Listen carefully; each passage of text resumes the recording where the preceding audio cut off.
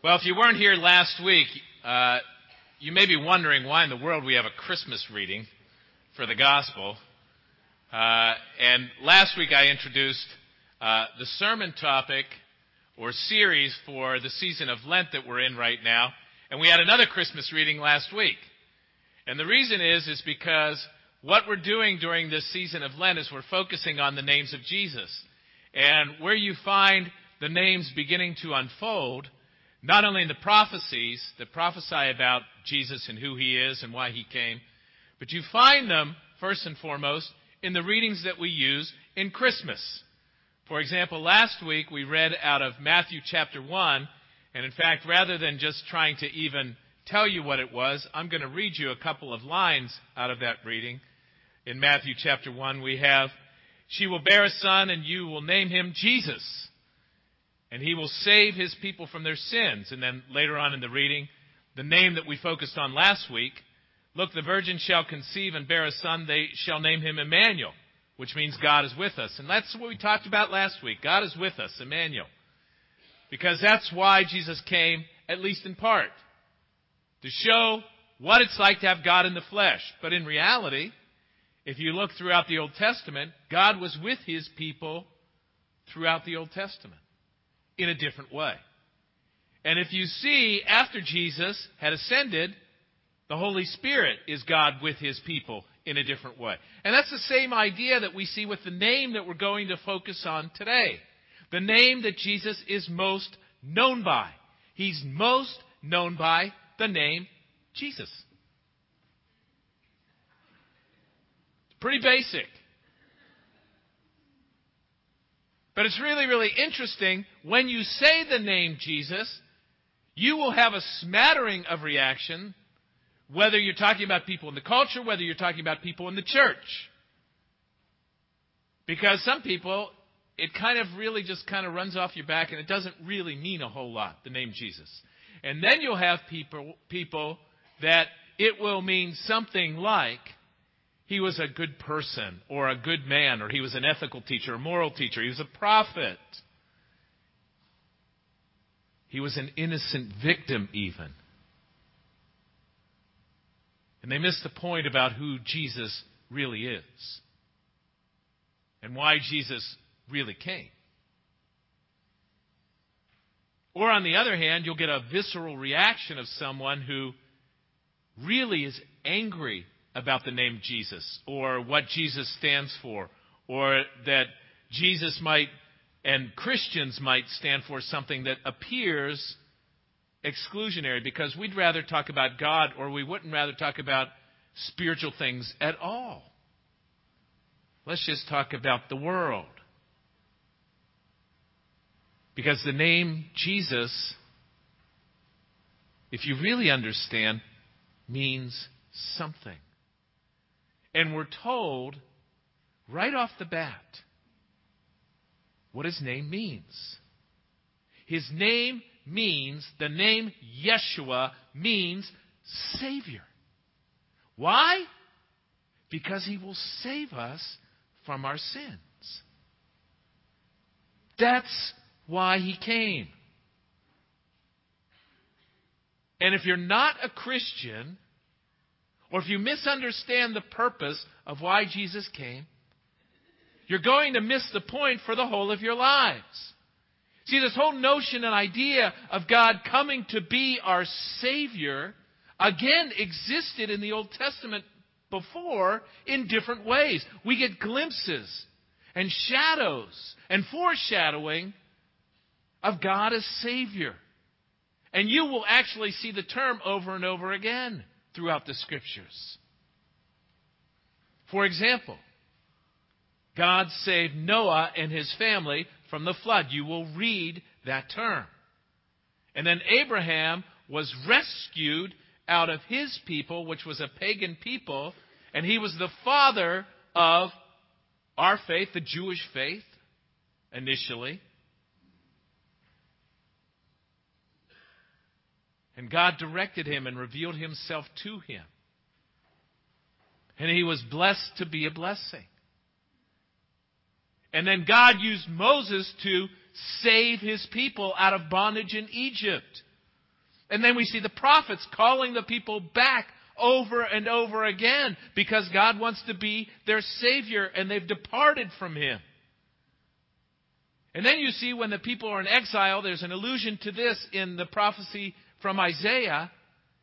When Israel, the northern kingdom of Israel, fell to the Assyrians in 721, and then you see the southern kingdom, Judah, fall in 587 to the Babylonians, and the people are in exile, and they need and they want to be saved, and they're returned eventually. Once again, God's saving grace. So you see this allusion over and over again to the fact that God saves.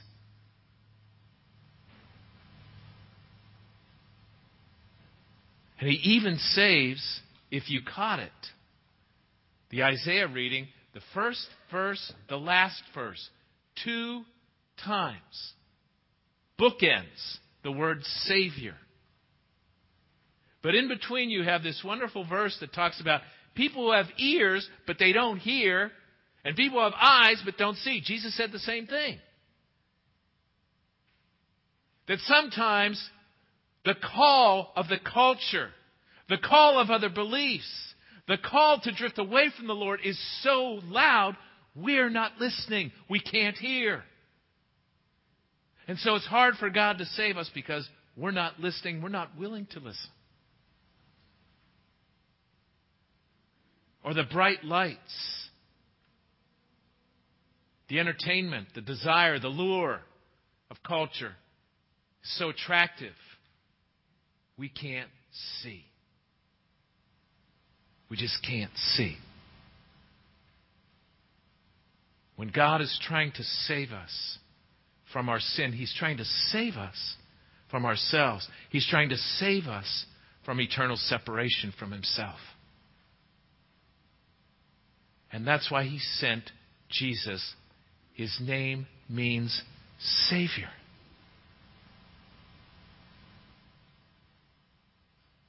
And when Scripture talks about salvation, it actually talks about salvation in 3 different ways. I don't know if you know that. If you've been through the discovery class, you do. You may not remember it, but you do.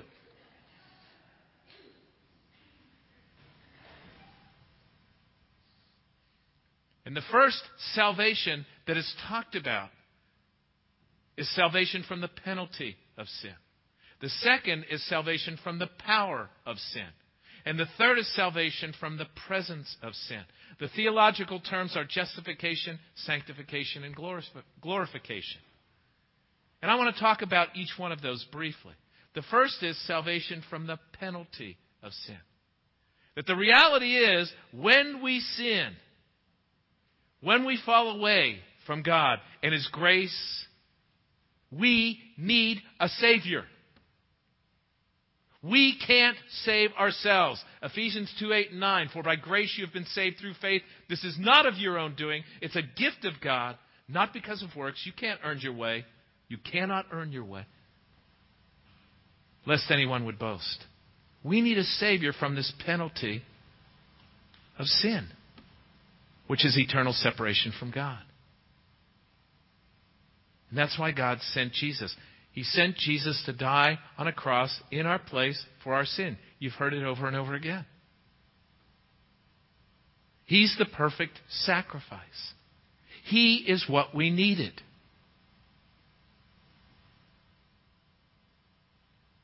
You know, it's really interesting because not everybody, even if you would consider yourself a believer in some way, shape, or form, not everybody really fully buys into that. Unless you do, you'll never really move along the path to really begin to be transformed.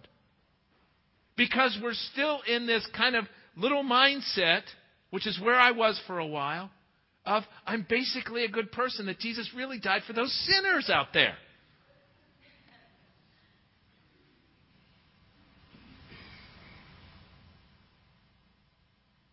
You know, and I thought like that for a long time. I used to argue with my youth minister because I was a goody two-shoes. I was a good kid. Let me read to you a verse that really hit me strongly. It's out of James. For whoever keeps the whole of the law but fails in one point is accountable for all of it. Let me explain that to you. If you sinned once in your life, you need a Savior. Now, how many here have only sinned once in their life?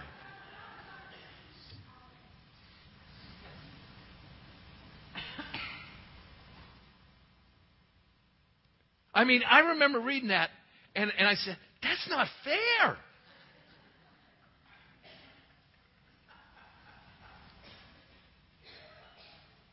But what it says is, once you've sinned, you've sinned. Once you've sinned, you're a sinner. Then it began to dawn on me. And once I began to take more of a realistic view of my life, I realized I needed a Savior. And right around that time, someone asked me a great question that I will always, always be thankful for. What can you add to the cross of Christ for your salvation? Think about that one. That has always had a huge impact on my life. Because the answer is nothing.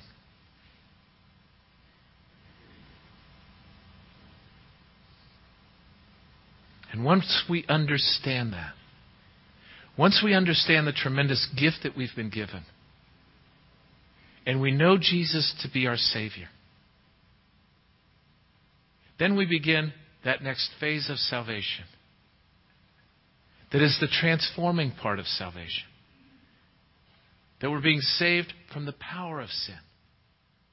See, because sin has a debilitating effect on us. Sin has consequences. Sin wears us down. God doesn't say don't sin because He's a meanie, because He's a killjoy. It's because it hurts us, and it hurts our relationships, and it takes away our relationship with Him.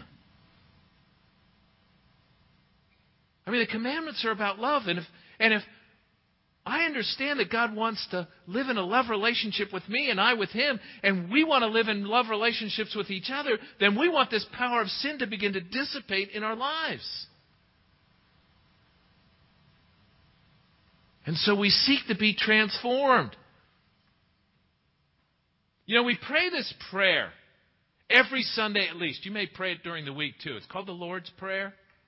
And in it we say, deliver us from evil. Right? Deliver us from evil. You know, the Greek really in the Scriptures is deliver us from the evil one. And it puts us in mind of the realistic picture that we're dealing with. Most people in our culture, especially today, don't have a problem with this impersonal evil that's out there where we see these shootings that go on. Right? Most people would say that's evil. But when it comes to the evil one, most people say, I'm not sure about this Satan, this devil thing. It makes it much more personal. Jesus dealt with Satan over and over again. Because we are dealing with not just flesh and blood, as Ephesians 6 says. We are dealing with the principalities and powers. We are in a spiritual battleground, make no mistake about it. And that's why God desires that we would be delivered from that. And that we would learn about this salvation from the power of sin. That we would learn about this process, this experience of sanctification, of being made holy, becoming Christ-like. Because that's His desire for our lives. That we never get stuck. That we don't just say, okay, I'm saved, I'm good enough now, no problem. I got this. Well, Jesus got this, sort of. I might need to help Him now and then, but I'm basically okay. That's not what our faith is about. When we understand that He delivered us from the penalty of sin and the serious nature of that, And that sin has this effect that wears us down in debilitating ways and takes away from our relationships and has consequences. And that God wants to transform us and sanctify us, make us holy as He is holy. And make us loving as He is loving.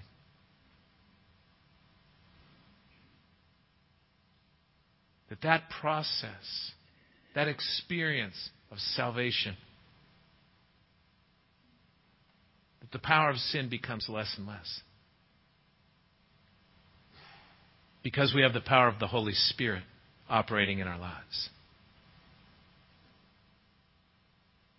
And then we come to that last salvation, salvation from the presence of sin.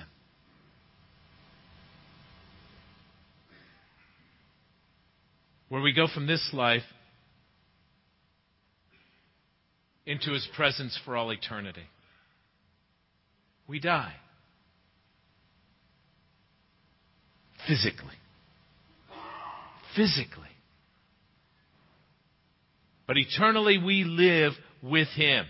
You know what's amazing to me is how much focus, time, energy, resources we spend focused on this world. It's unbelievable. You know, let me put just a little twist on it just for a moment, because I was touched by this, and I'm sure you were too. The Parkdale High School shooting down in Florida. When they had the article and they came out with the names, the first name in the paper, this big guy, he was huge, football coach. His name was Aaron. That's probably also touched me since that's my son's name. Assistant football coach Aaron Feist was shot to death selflessly shielding students from bullets. Anytime, Las Vegas, Florida, when one soldier dies for others,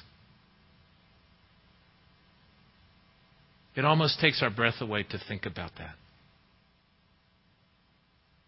Sometimes I wonder whether I could do that.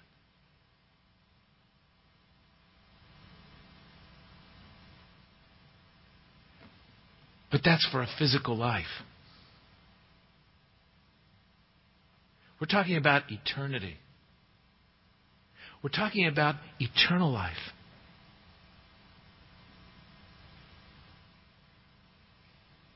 And we spend so much time thinking about entertainment and fun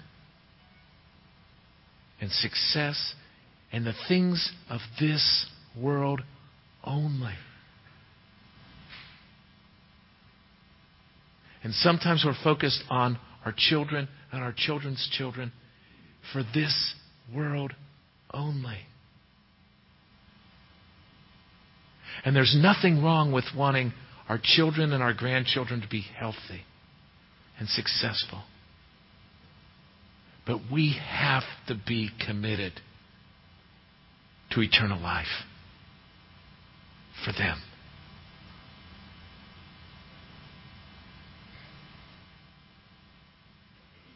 Because we're committed to eternal life for ourselves first.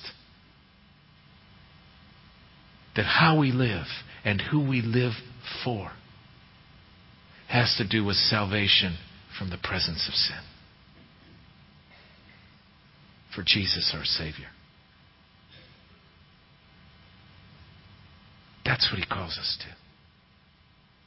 When He's saving us, it's from the penalty of sin, the power of sin, and ultimately the presence of sin. You know, the reality is sometimes we want to be saved and sometimes we don't.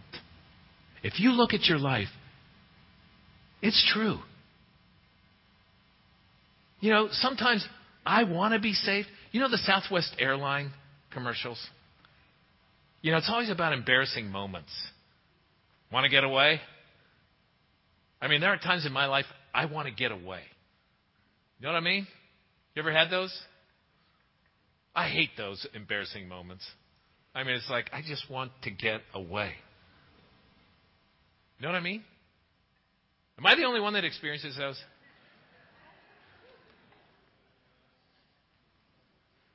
I mean, I'm in front of people for all kinds of reasons and events, and there's sometimes I just don't want to be up here because I just want to get away.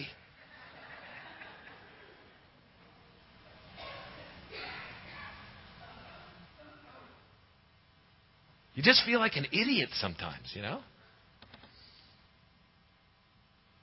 And there's sometimes I just don't want anybody helping me. I don't know if you're like this. There are sometimes I'm angry and I don't want to get over it. I used to be more like that when I was younger, by the way. I will never forget, Meredith and I were in an argument one time, and I was angry, and I'm thinking, I really need to shut up and say I'm sorry and let this go. I didn't want to.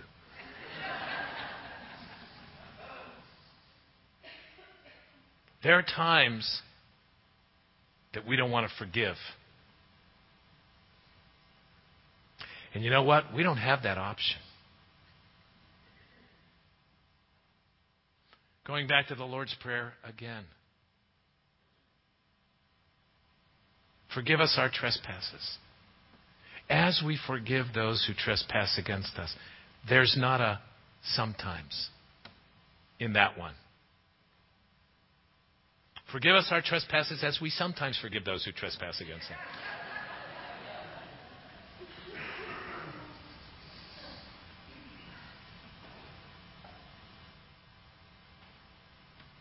God calls us to salvation, to be transformed first from the penalty of sin, but then from the power of sin.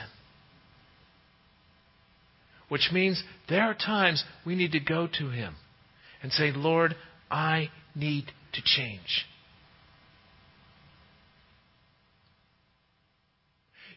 Go back just for a moment to the people of Israel. When they were delivered from bondage, just for a moment, they go out into the desert 3 days. What are they doing? They're complaining. We need water. Right? And He gives them water. Why? Because water is necessary for life. Water gives us the opportunity to continue to live, and it cleanses us. Hold that thought. Then a few days later, they say, and now we're really hungry too. So He gives them manna, bread from heaven. Fast forward. The Christian faith. When we come to Christ and accept Him as our Savior, Jesus is Savior. It's the water of baptism that gives us the symbol gives us that life in Christ and cleanses us and refreshes us. And then every Sunday we come to the table to have the bread. And Jesus says, I'm the bread of life. And Jesus says, I will give you living water. He is our life. He's our life.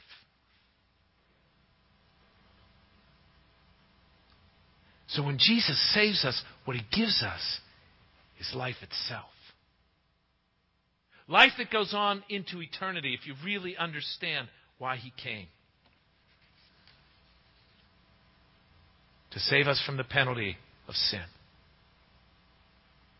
from the power of sin, and ultimately from the presence of sin.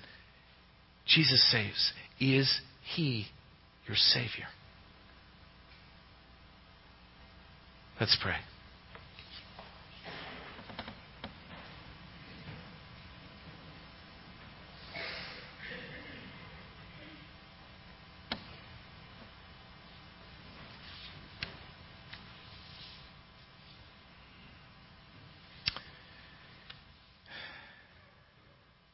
Lord, we hear the name Jesus periodically in the church, in our culture.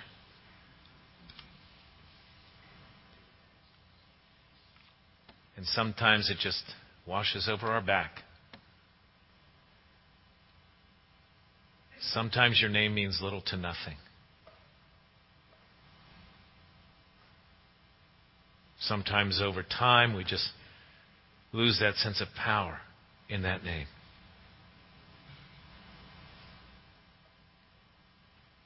And yet, Lord, sometimes we sing that name and we pray to that name. And sometimes we even take insults and are persecuted because of that name. Lord, help us to remember the power of that name, Jesus. Jesus, the Son. Jesus, the one who came to save us. Because he loved us, he humbled himself. Because he loves us, he went to the cross for us. Because you love us, you desire us to be transformed and to become more and more like him. To save us from the power that sin has over us and the devastating effects and the consequences.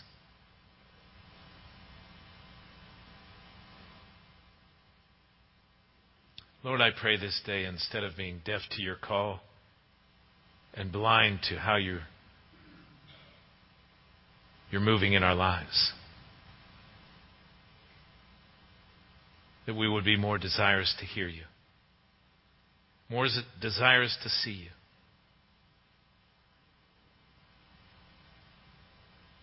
and more willing to live for you because you are the Savior.